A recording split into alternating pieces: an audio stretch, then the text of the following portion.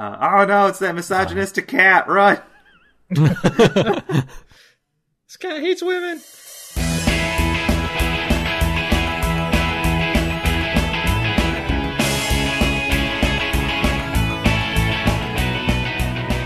Welcome to We Should Know Better, the podcast where we hitchhike through Wikipedia. I am Sky. I'm Kyle. And I am Tim. And tonight, Kyle and Tim are going to be racing from the page for Mike, parens cat, and parens, to whiskey. Just plain old whiskey. That's Mike? the game. Okay, hang on a second. Yeah, so it's Mike. If you put in wiki, I guess, yeah, if you search Mike and then put cat in parentheses, you'll find I found him. Oh, yeah. It's a short page, but it's a good page. It's a good old Felis catus. Oh, that's a great photo. Yep. So what these two are going to do is they're going to take turns clicking links within the pages to try to get to whiskey from Mike the Cat. And in order to see who goes first, I asked these guys. I asked essentially if say one of our two listeners owned a distillery, and they said, "Hey, I love your podcast. You guys are witty. You're funny. You're the best around. Dang. I want to, like, I have a new whiskey, and I want to, brand it around the podcast. And you guys are just so funny. You keep me in stitches. Well, you guys should come up with a name." And so, what would you guys name a whiskey that was essentially branded or named after our podcast? And we're like, all right, Mom, thank you. That's very nice. But, Yeah. Our moms are making whiskey? You know They're the what? only Why ones not, listening. Tim? Yeah. Our moms are running a Prohibition-era bootleg. Listen, this In is COVID. this is a classic gag, and I'm going to run with it. I don't care. Yeah. What do you got, Kyle? I'm so glad you asked, Sky. I decided that the name of the brand of whiskey that we would have distilled for us is called Wiki's Mark. Oh, wow. Yeah, it's an easy one. It's an easy one. I just, as far as the flavor goes, it's a classic, a real classic flavor. It has really strong notes of aged oil, because so much of our podcast revolves around ancient Greece. So, Oh, nice. thank you. Just old oil. Just a lot of olives. A ton of it. Fermented olive oil. Yeah, in bourbon. mix it That's in. what you want. Oof. Tim, what do you got? It's extremely flammable. So I came up with We Distill Should Know Better.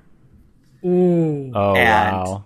it's actually pretty standard whiskey. It's not really special in any way. But to drink it, you're first given a random drink of some other type. Okay. And after finishing that Oh, drink, wow. you have to order a drink that's related to that drink. And keep going down the line until you finally reach something connected to the whiskey. And by that time, you're so drunk that it tastes great. You can only order a whiskey in flights. You have to it's like a set, and no choosing. You have to go down the line. Right. Oh, man. You can't even move them slightly out of order or get the whiskey that's next to the other whiskey, or the Right. drink that's next to the other drink. If the drink you went to is bad, you can't take it, you have to go back to the other drink. The previous The drink. previous drink. It's was actually your name again? don't pick mine. It is deadly. Do not. Yours was we should distill know better. We Is that what it was? distill should know better. We distill should know better. I mean, now that I hear someone else saying it to me, it's not a great name.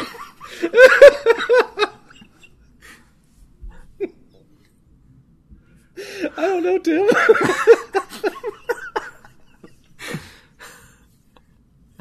So here's the thing. I think I go with Tim's because it's a bad enough name that it's I could see it go.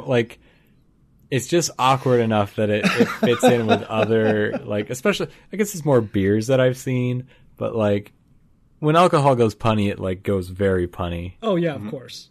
But it was a toss up though, because I really like Kyle's aged oil. Yeah.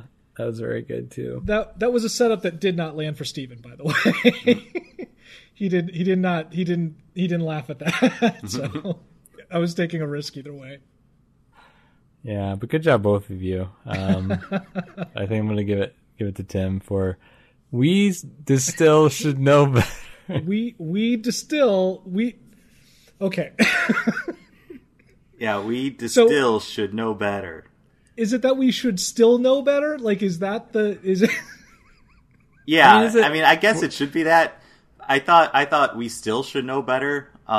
Yeah, I see where you're going. But then you add the "di" in front of it, and it sort of falls. The wheels come off. No, it's perfect. I fully think it's perfect. Perfect. I like how like neither of you went for like the low hanging fruit of like whiskey should know better. Or no. I like that though. That's good. Oh my. All right.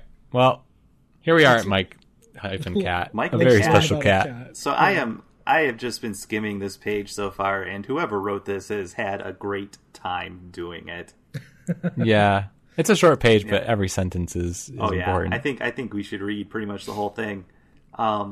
Mike, circa 1908 to January 1929.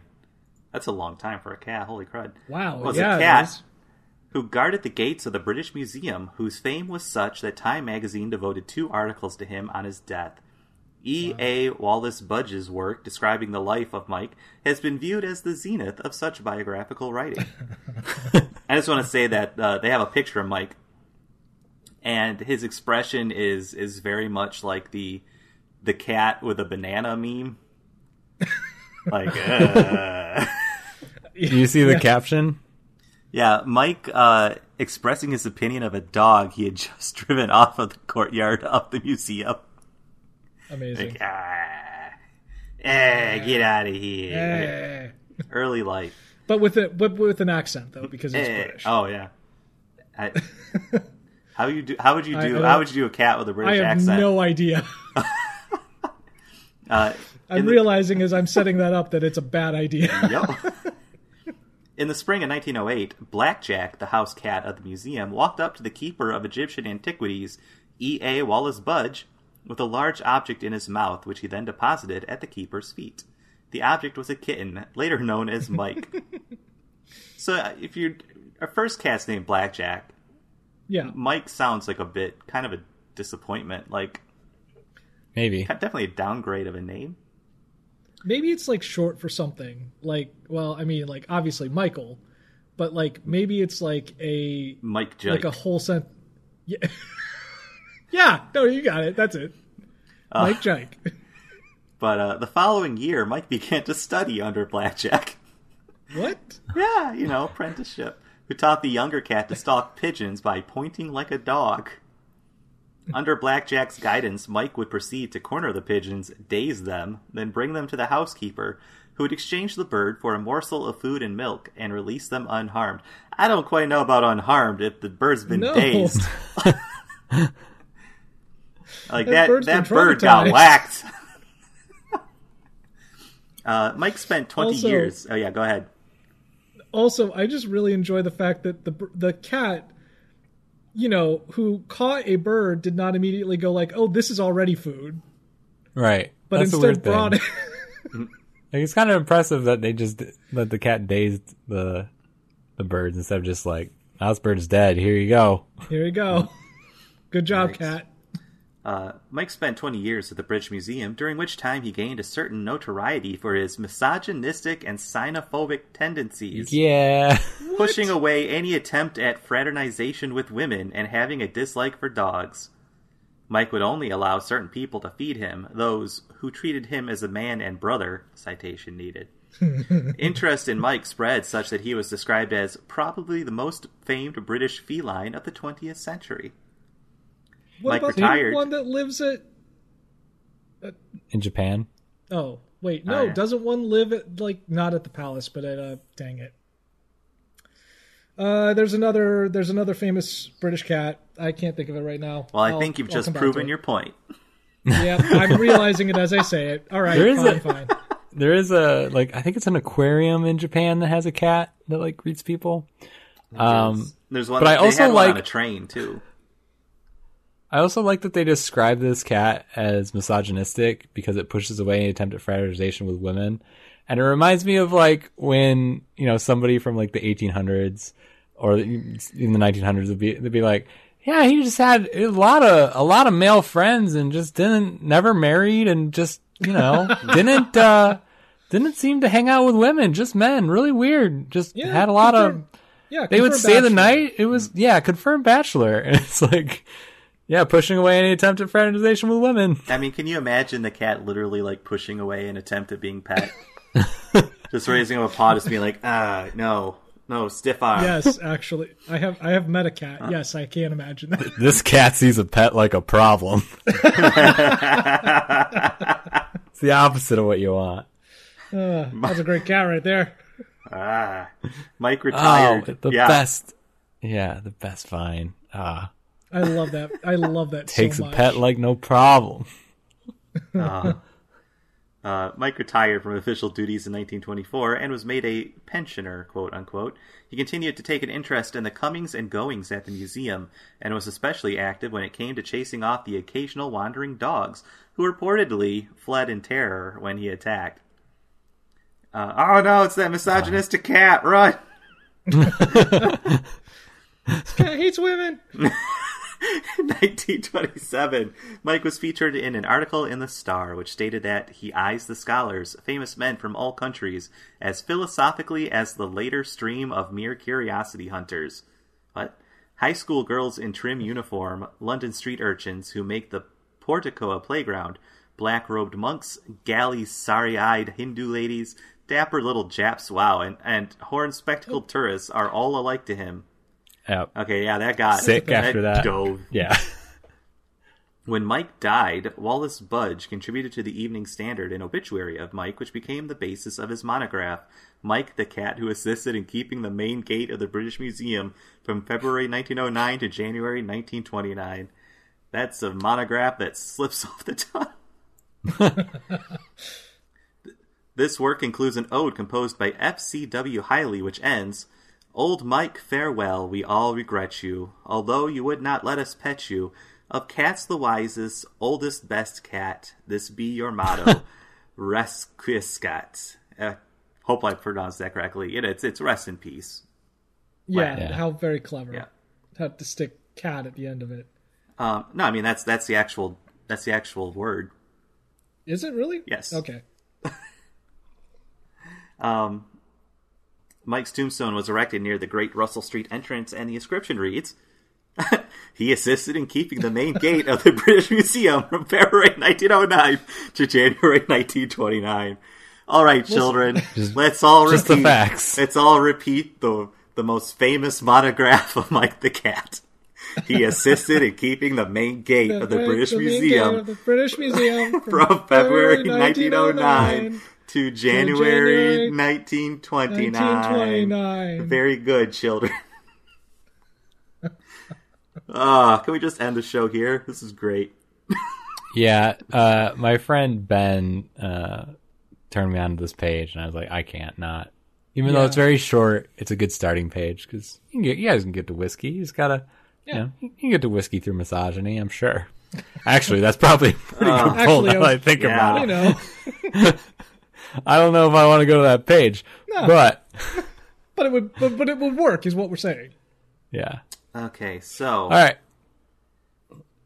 man, I think I'm going to choose. There's not a lot of options, as we noted, but I think I'm going to go to pointing like a dog, pointing breed, because that feels like something that would be on a bottle of whiskey. Like they have and they have like a hunter friend. Mm-hmm. Hunting and whiskey goes in hand. Yeah. I was right. There is The Chief Mauser to the Cabinet Office is the title of the official resident cat of the Prime Minister of the United Kingdom at 10 Downing Street.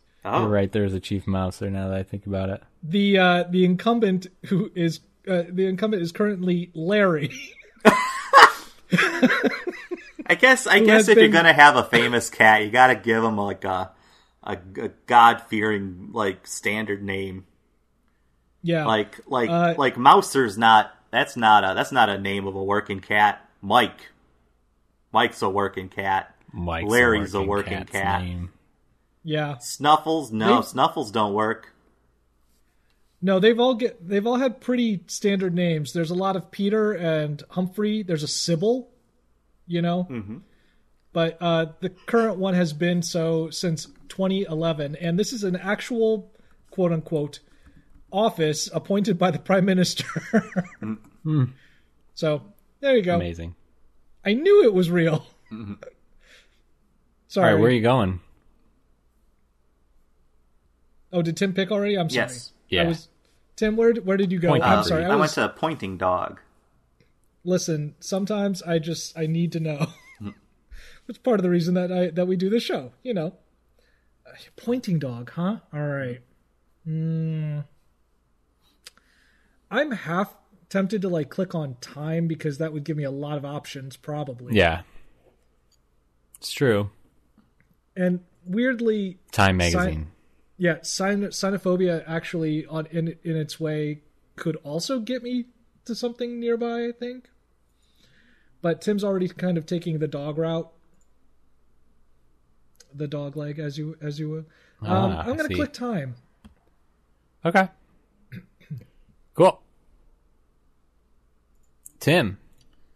Pointing Dog. I guess they don't drink because I don't find any alcohol on this page. Oh. Pointing dogs, sometimes called bird dogs, are a type of gun dog. Whoa. Gun dog. Whoa, wait, hold on a second. It is linked, and I am tempted. Oh, it just says it says like it's also bird dog. Well. Used in fighting. There are 3 classes of gun dogs. Gun dog. We know what this is, but we all know what we want. That's right? a high caliber gun dog right there, mate. Yeah.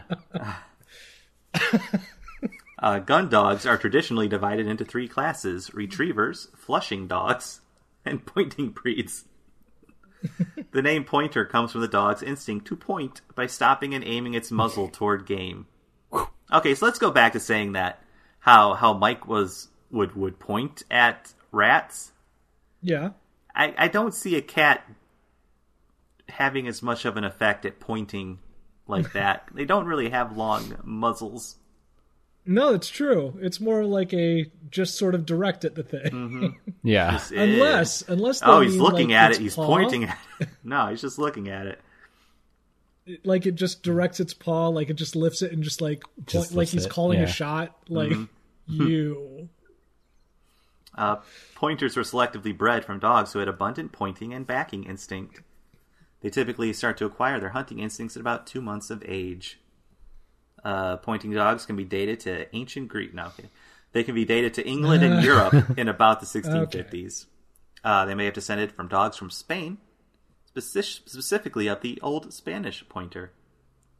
Pointing dogs were originally used by hunters who netted the game. The dog would freeze or set, as in setter, and allow the hunter to throw the net over the game before it flushed. Oh, is that what that means? I didn't realize that. I guess so. Flushing dogs, on the other hand, were often used by falconers to flush game for the raptors. So, like the dog and duck hunt.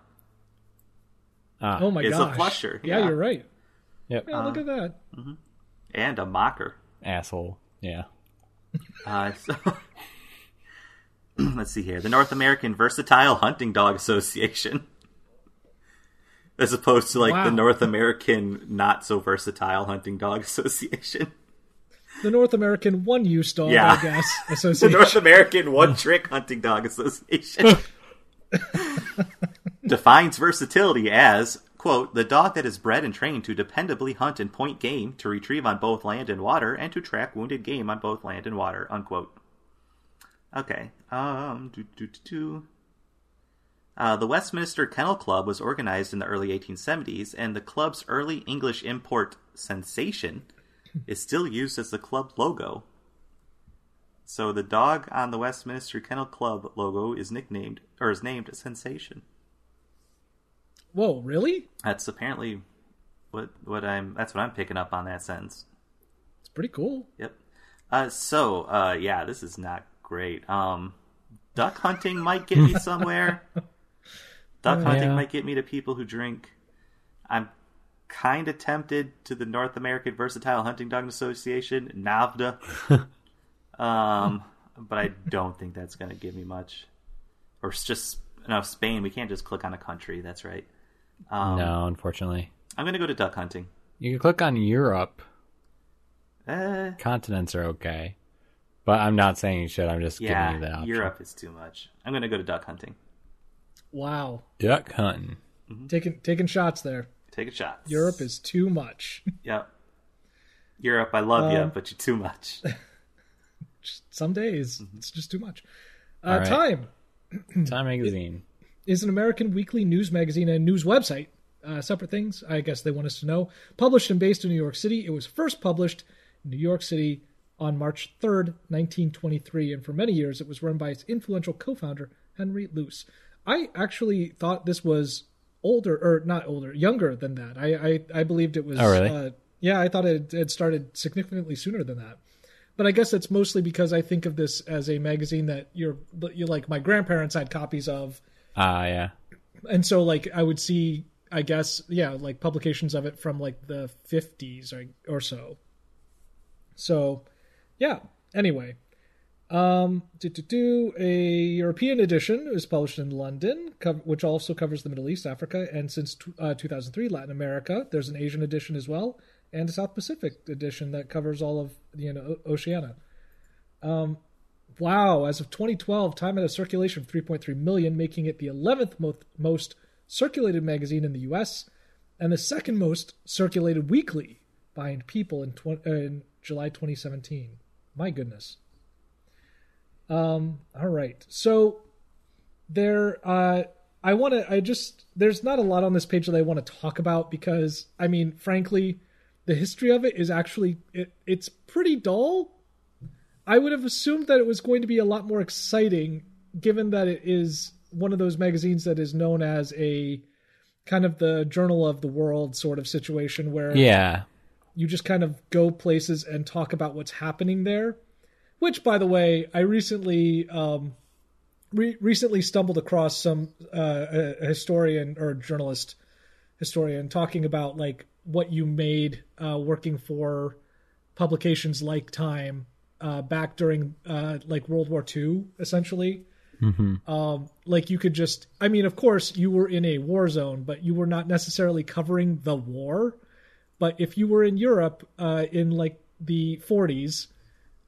You basically turned in, you were, was this Time or was this like People or something? I'm trying to remember now, but it was one of the big ones. But either way, like you would turn in monthly, in an entire month, you would turn in 2,000 words. That's it. Oh. And for that 2,000 words, which I write on a near daily basis for my job, for that 2,000 words, you would receive $4,000. What? So, like, what the heck? $2 per word? Basically. What? It's because it's like a journalist, or it's like the travelogue situation. Like, you're the only person who can get this for, like that kind of thing. But just wild. Like, they just had so much more money to throw at these types of things back in the day. Well, and I mean, especially because the way that print was structured then, this was the way you got news like that. Quote unquote news, in some cases. Anyway, so the long and short of this story is really that they just, they're just wealthy people making a weekly news magazine. That's what it is. I do want to mention that they first called the proposed magazine Facts. They wanted to emphasize brevity so that a busy man could read it in an hour, which is not how, I mean, that magazine is definitely not. Wow. They changed the name to Time and used the slogan, "Take time. It's brief." That's it. That's it. That's the slogan. That's kind of nice. Yeah. Yeah. So it's let's see.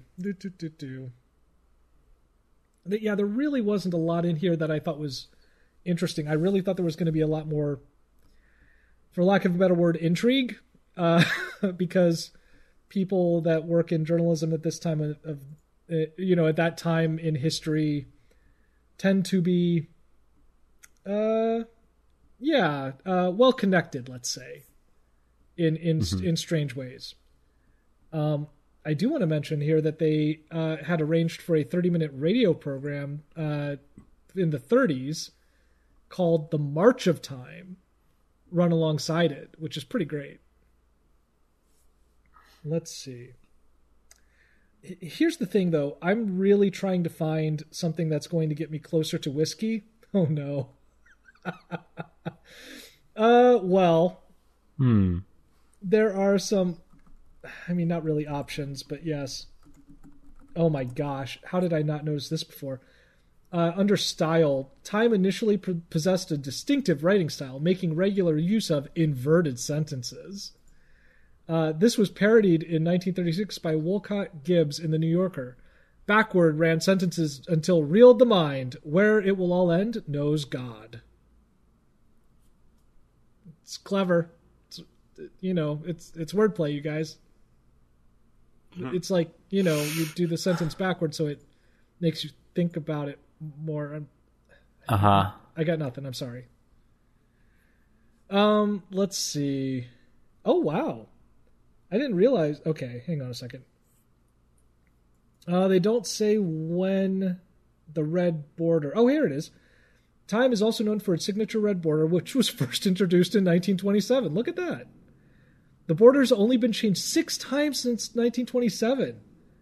The issue released after September 11th. The 2008 Earth Day issue, which had a green border. The 10th anniversary of September 11th. A silver border for the selection of Barack Obama as Person of the Year. The December 2016 issue with the most influential photos of all time. The border for the issue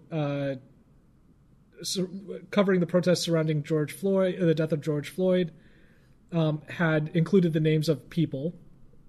And then the September coronavirus issue also had a black border. So, yep. It's a lot lately. Yeah. Yeah, look at that. Time, some very significant times, I suppose. There are... Oh, geez. I'm just really struggling to find something that's going to get me there to... Yeah.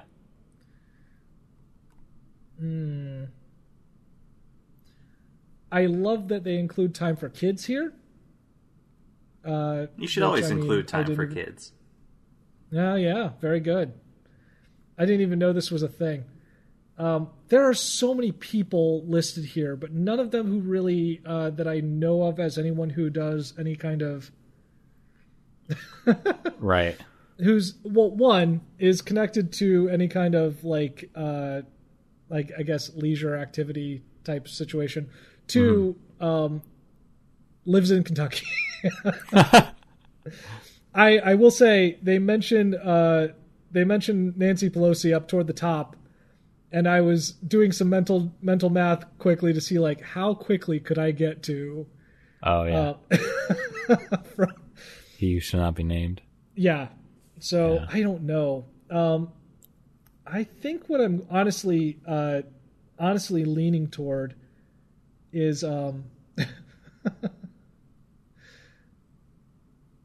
geez, I had it here for a moment.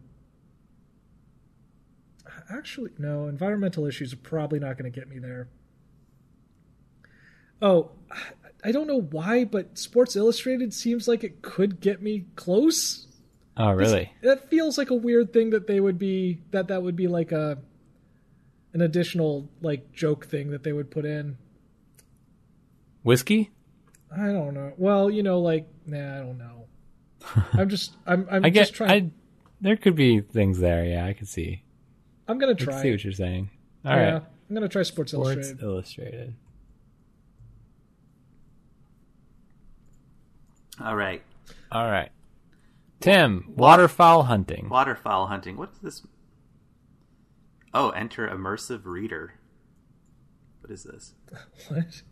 Oh, I guess there's just this little thing on my browser that just turns a page into like it removes all the sidebars and stuff and just makes it like a page of like in a book.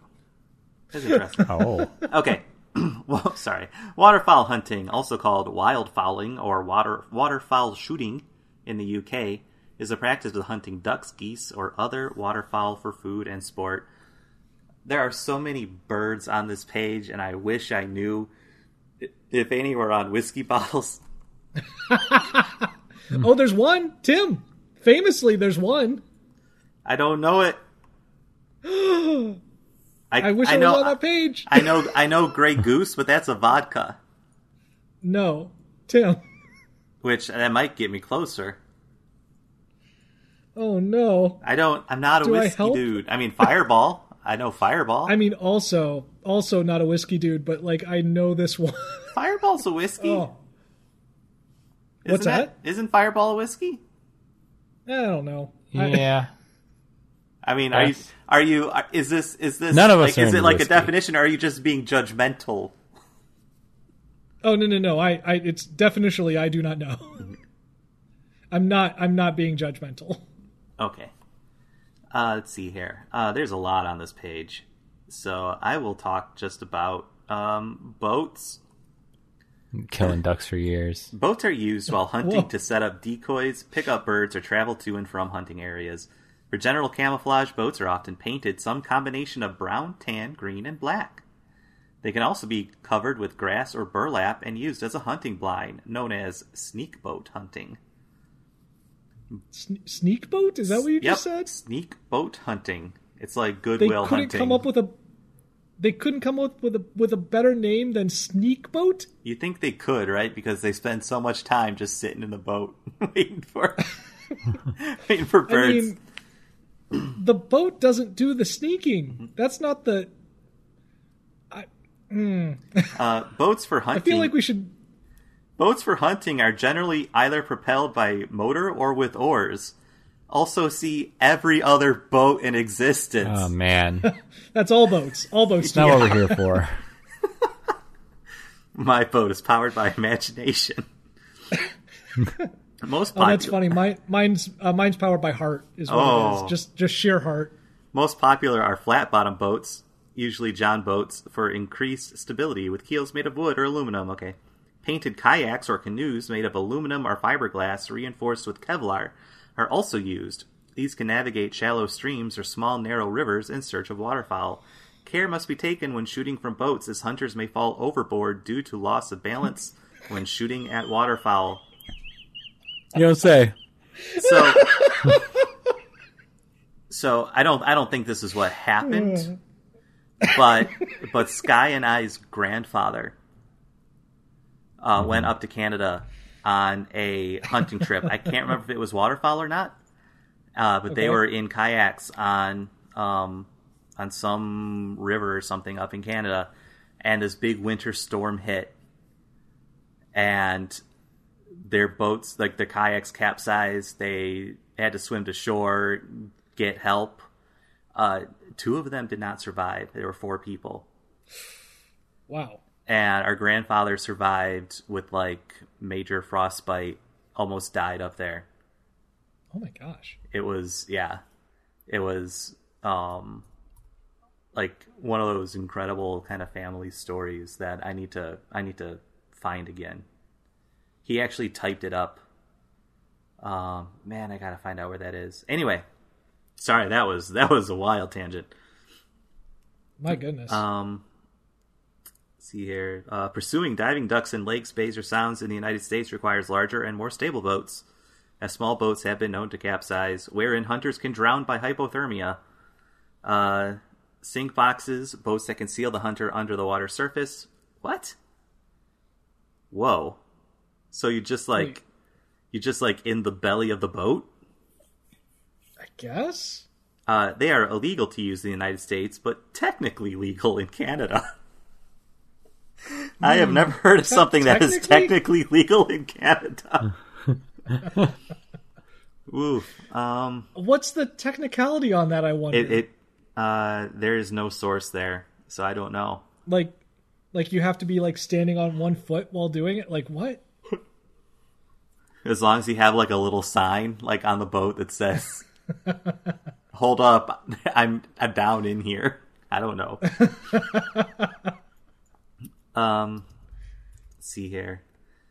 So I mentioned that the UK they don't use hunting because hunting is the term that they basically reserve for pursuit of game on land with hounds. So they just call it wildfowl shooting or wild fowling. Wild ducks and geese are shot over foreshores and inland and coastal marshes in Europe. Birds are shot with a shotgun and, less commonly, a large single-barreled gun mounted on a small boat known as a punt gun. Mm-hmm. Whoa. Okay, so since I do not know where to go with birds to get to booze, all right, there let is... me... Oh, what? I want to give you two a hint. Well, not a hint, but something to consider is what whiskey's made of. Whiskey is made of Hopes wheat? and dreams. Mm-hmm. Okay. Barley? Oh man, there's cornfields and rice paddies in here. But none of those is in whiskey. Weird. I mean, rice. Rice might. Yeah, you don't get me make to alcohol out of sake. corn. You don't make other alcohol out of corn or rice. Make corn mash. That's not anything anybody does. Definitely not. I'm gonna go to cornfields. Corn Takes me to maize. Maize. Oh. So, Sports Illustrated Ooh. is an American Hello. sports magazine owned by the Authentic Brands Group. Which, Oh my God. That's a name. That's A picture of Mark You're Ford, asking. the You're president asking of- lots of questions about our brands that are explained by the name of our brand company. It's right here on my shirt, and was first published in August 1954. Hey guys, you want to guess how many sentences into this page that mentions the swimsuit edition? 2. 2. It's 2. Good guess. This picture is the owner of Sports Illustrated, and it's the most like, yep, that's him, Mark Ford, Oh I've my ever gosh. seen. Yeah. Even like the eyes are like kind of red and just sort of dazed looking. Yeah. So, oh my gosh, the history of the sports magazine here is more, at least closer to the intrigue that I wanted from the Time page. There were 2 magazines named Sports Illustrated before the current magazine Whoa. began on in August 9th, 1954. In 1936, Stuart Sheftel, which is a fantastic name, created Sports Illustrated with a target market for sportsmen. He published the magazine from 36 to 38 on a monthly basis, focused on golf, tennis, and skiing. Skiing. Those are the sports he focused on. Those 3: golf, tennis, and skiing. In the 1930s, when I can't think of, I don't know, any other major thing that was just on fire in the U.S. as a sport.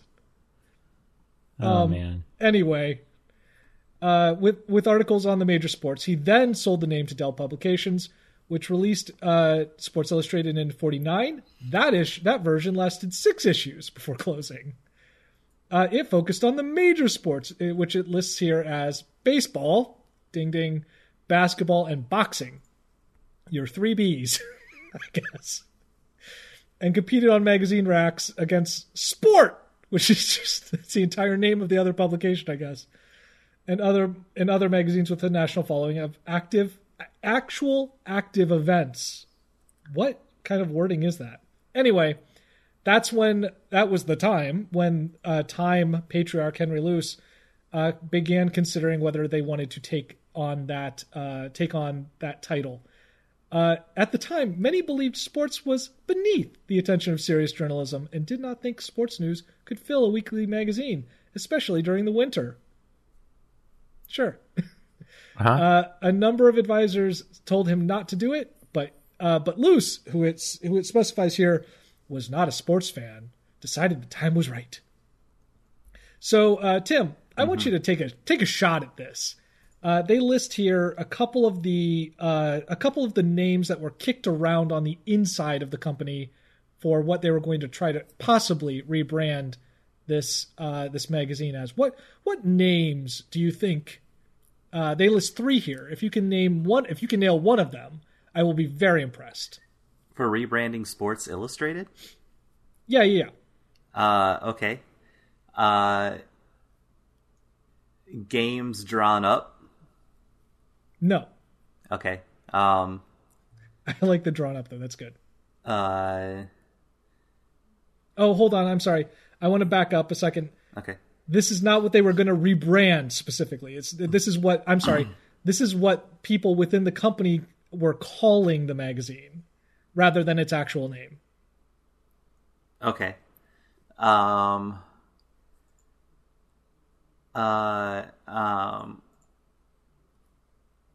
See here. Squat Read Weekly? Not super far off. Ooh. You read The Spill. The Spill, the Ocho. One of the names are, quote, Muscle, Jockstrap, and Sweat Socks. Cool. Those were the names that they referred to the magazine internally using. I thought those were the terms the Secret Service used for Arnold Schwarzenegger. Oh, very good, Tim. Good job, Tim. Wow. We're all proud. Yeah. So quick on that. Anyway. It's good. That's all I got for you on this page. Who cares? I was trying to find something here regarding that would get me closer. I did have something. Okay, so yeah, golf, tennis, and skiing, Pulitzer Prize, yeah, blah, blah, blah. Yachting, polo, and safaris. Sports fans is one of these as well. I really thought I had a link that... Oh, yeah, here we are.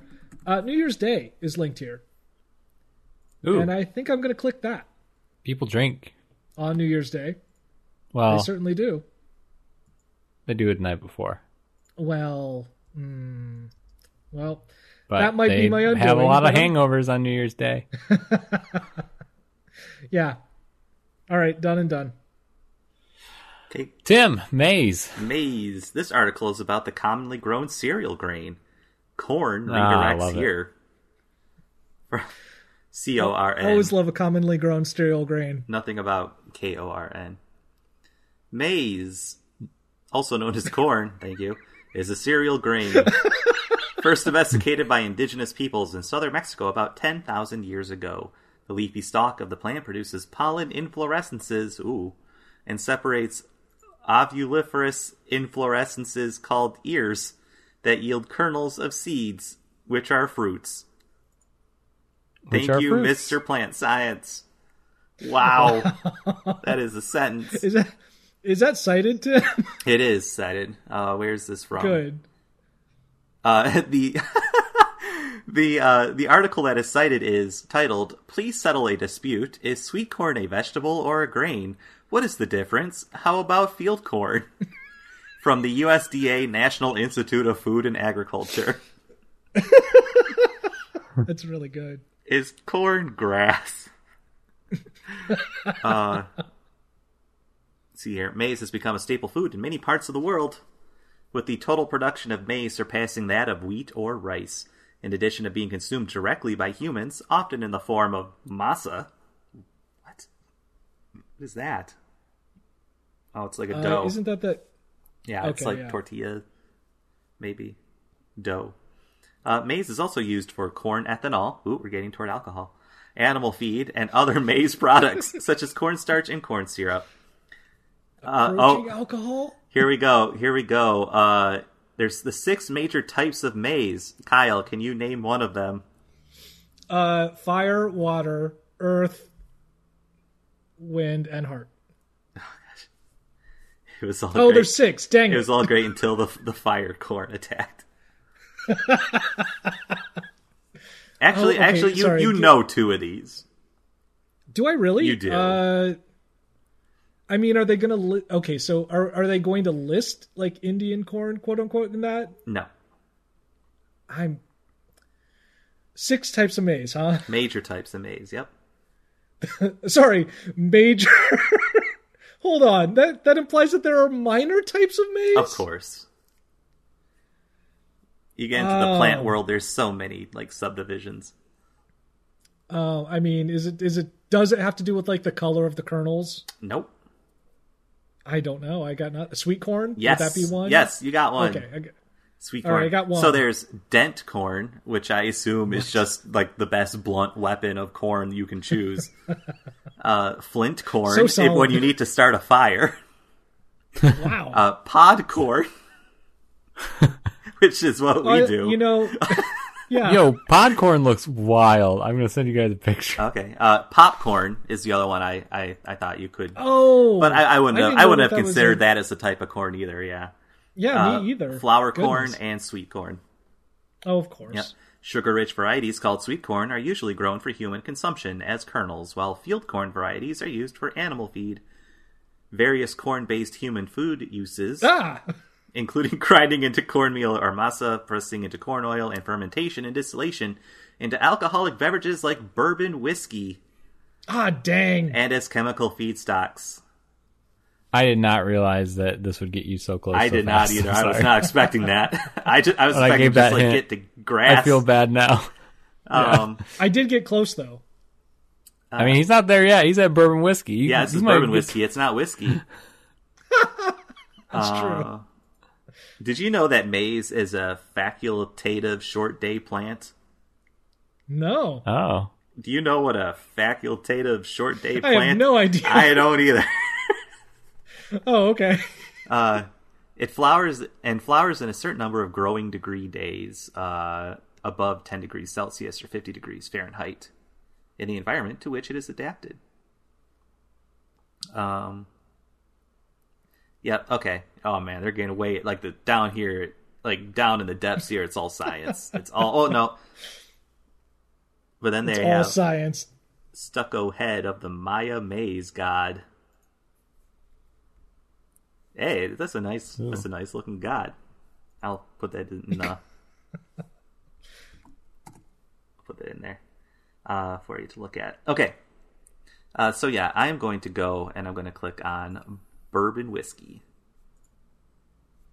Naturally. Let's see. All right. Let's go to New Year's Day.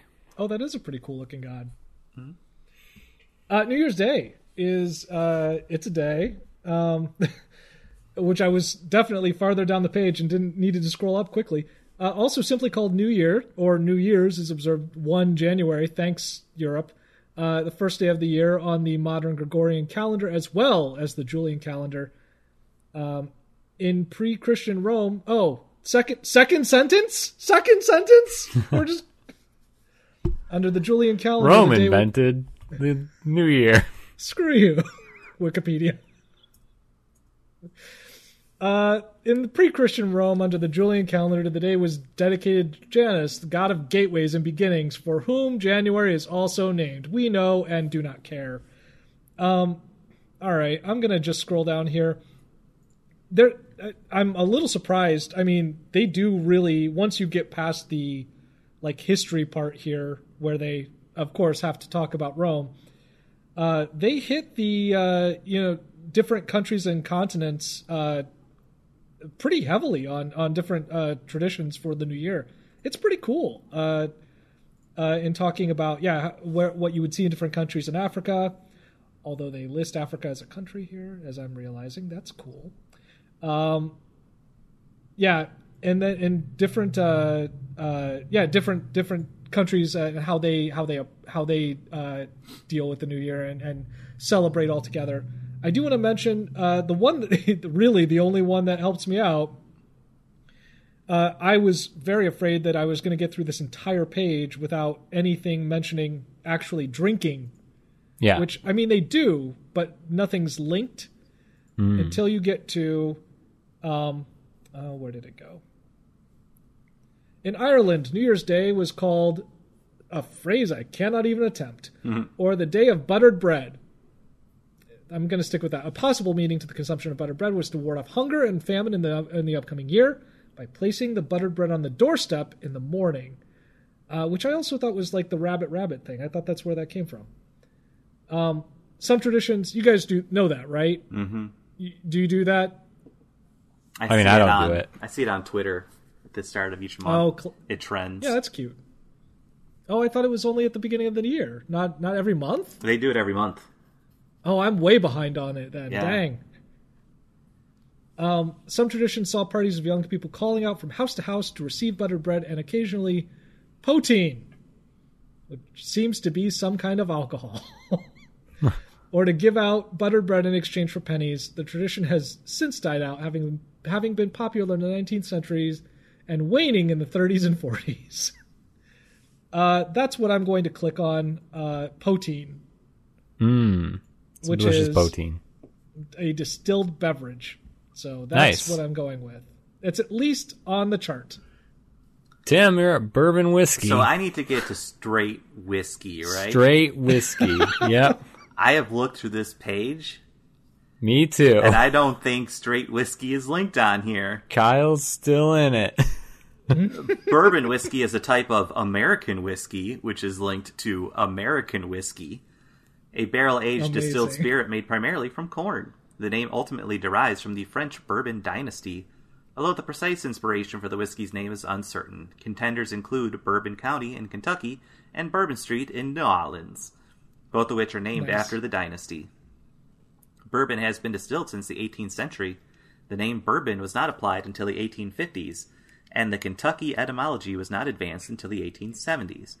Although bourbon may be made anywhere in the United States, it is strongly associated with the American South and with Kentucky in particular.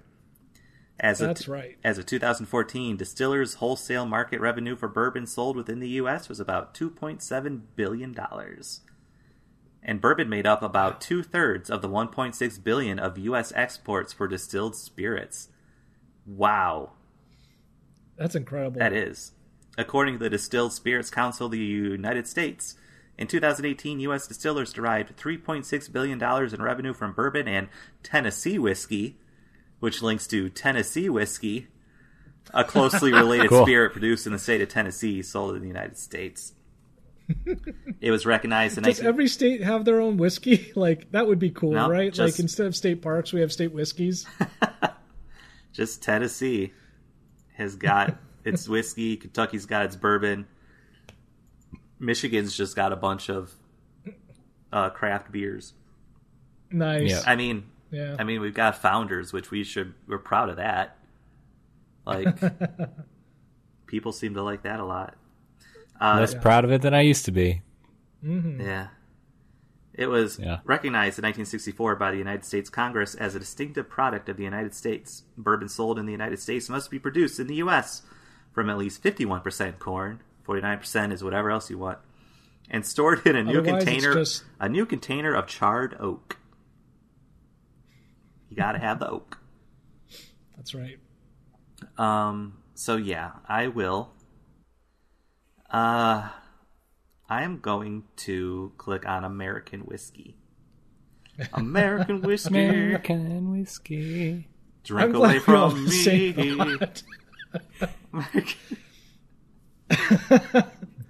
Poteen is a traditional Irish distilled beverage. It says 40 to 90% there. Former common names for poteen, and I'm obviously pronouncing this completely incorrectly, and I apologize. Former common names for poteen were "quote unquote" Mountain Dew. That's cited, by the way. I mean, that's a good name, honestly. Yeah, it is. It's great. Mountain Tea. And I like Mountain Tea. Yeah, and the Devil's Spittle, which takes a hard turn. Yeah, it had a hard turn. You can hand me some of that Mountain Tea. It's just like the most potent Oh, yeah. Poitin. It'll sit you down. Yeah. Yeah. Yeah. That is great. Okay. So, it can, in accordance with the Irish Poteen and Irish technical file, can only be made from cereals, grain, whey, sugar beets, molasses, and potatoes. That's it. Those are the only options. Okay, so here's my problem, Tim. Mm-hmm. We did the same thing. There are whiskeys on this page. However, all of them are, well, both of them, rather, are very specific whiskeys. Aw. So I have to I have to do something here. I do want to mention here that according to, there is a legal status for Poteen. And basically the thing that's going on here is that a lot of people who, I guess the experts in this field basically say that if you buy what is called Poteen in basically any store or anything like that, at an airport or a bar, it's really, really, really watered down. It's nothing like what the actual thing is, according to it. Oh. According to this writer, which is cited here, they say it's simply white duty-paid Irish schnapps. By definition, Poteen is illegal and can't be sold. Mm. Oh, nice. Because it's that strong, I guess. Sure. So the options that I have here are single malt whiskey or pure pot still whiskey. And I feel like either one of them is good. I'm going to click single malt. Sounds good. Oh my gosh. Okay, sorry. Tim. American whiskey. You're American whiskey. Whiskey is linked. Yeah. Produced in the United States. Yep. Nice. Oh, good. The primary types of American whiskey are bourbon whiskey, rye malt whiskey, wheat whiskey, Tennessee whiskey, and corn whiskey. All of these are made from mashes with at least 51% of their named grains. So Tennessee is a grain. Wow. Also, I mean, just... Sure. Yeah. Sorry. Also included are blended whiskeys, blends of straight whiskeys, grain whiskeys, and spirit whiskeys, which do not specify a dominant grain. Dominant grain. In the case of blends, American whiskeys may include artificial colors and flavorings. I mean, that's America. Yeah, that's what we do. So, what else did I want to mention on here?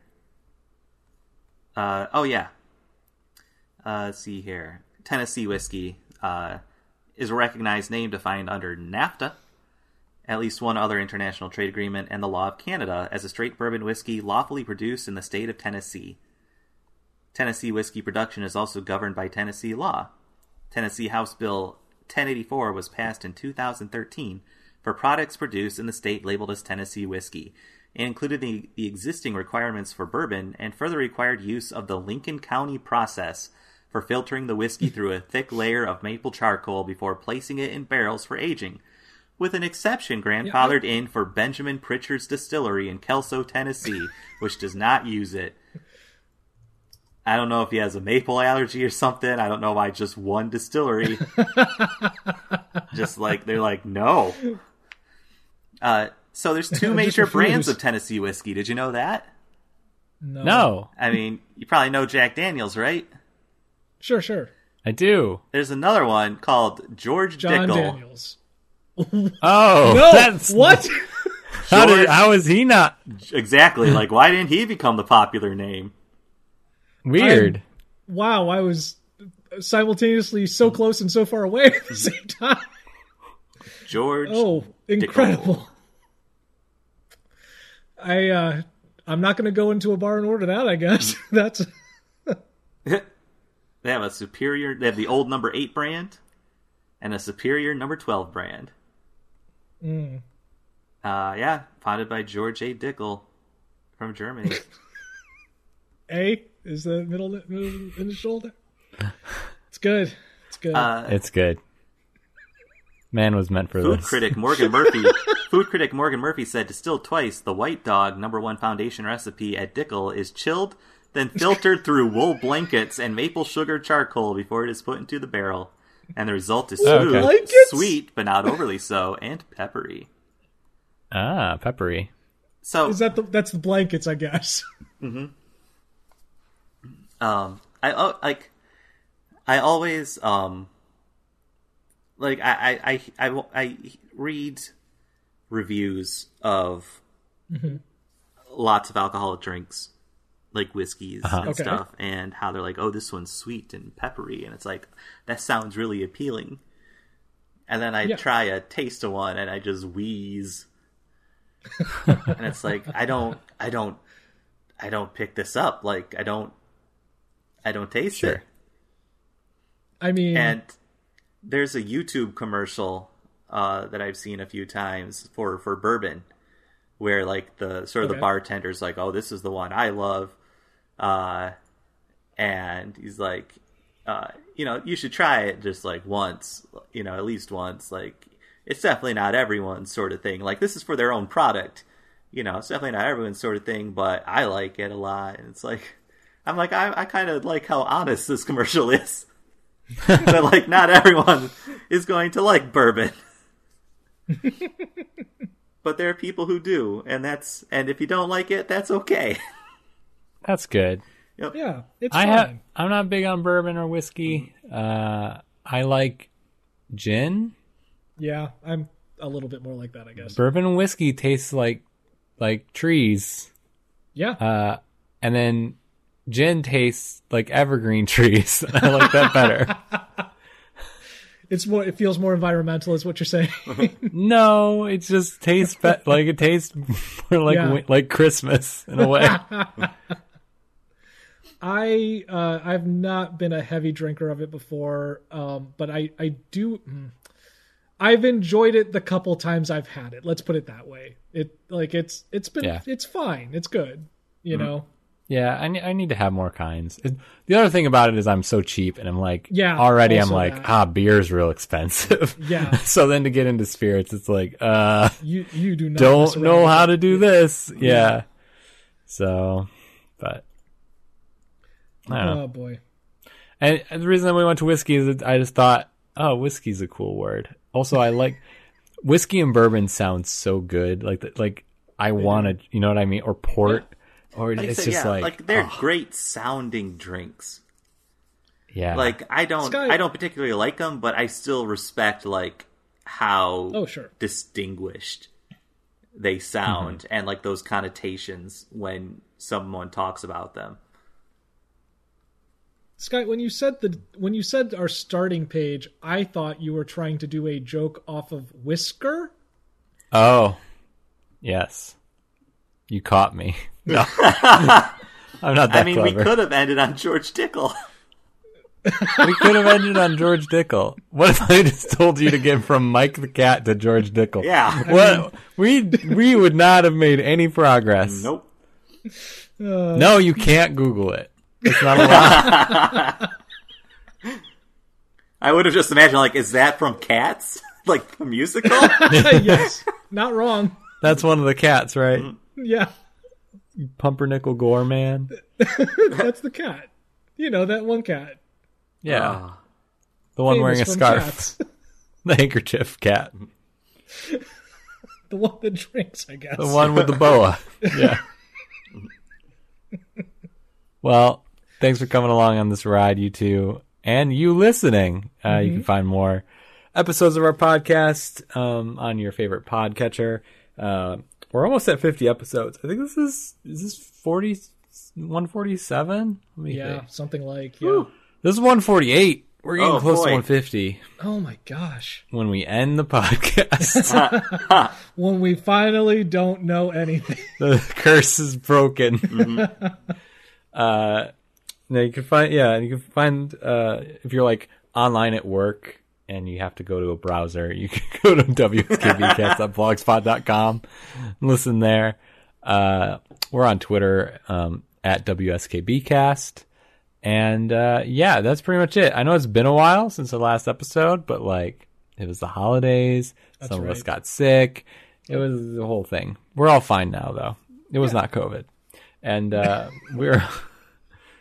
we're good to go. I think we'll probably get more regular going forward. We'll see. Yeah. Oh, I mean, it's 2021. What else can it throw on us? Again, until episode 150 when we quit. Right. When the curse is broken, right. Just kidding. No, I'm not kidding. No, I'm kidding. All right. We'll see you guys later. I'll see you later. Bye. Good night.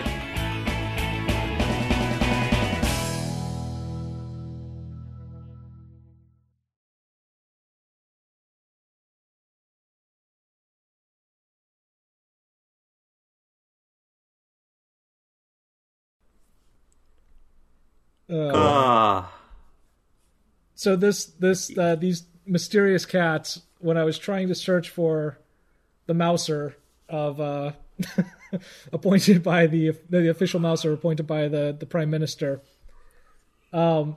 mysteries on Listverse lists the 10 mysterious cats of Great Britain. Big cats such as lions, tigers, and leopards are not native to the British Isles.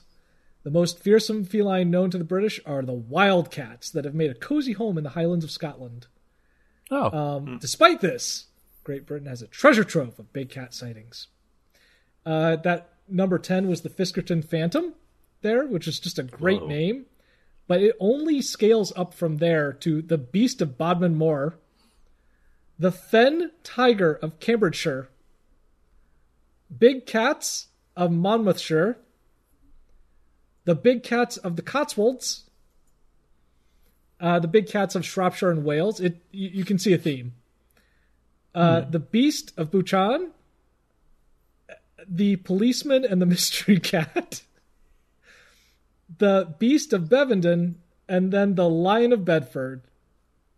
Just basically just a big cat that was seen in Bedford in 2012. That they said it was a lion. No one really found it. So, according to them, according to their police there, they say that the lion was probably nothing more than a fat Maine Coon.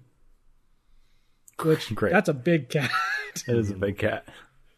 So yeah, in my course of trying to find the official Mouser, I stumbled across this wonderful list, and I had to share that with you.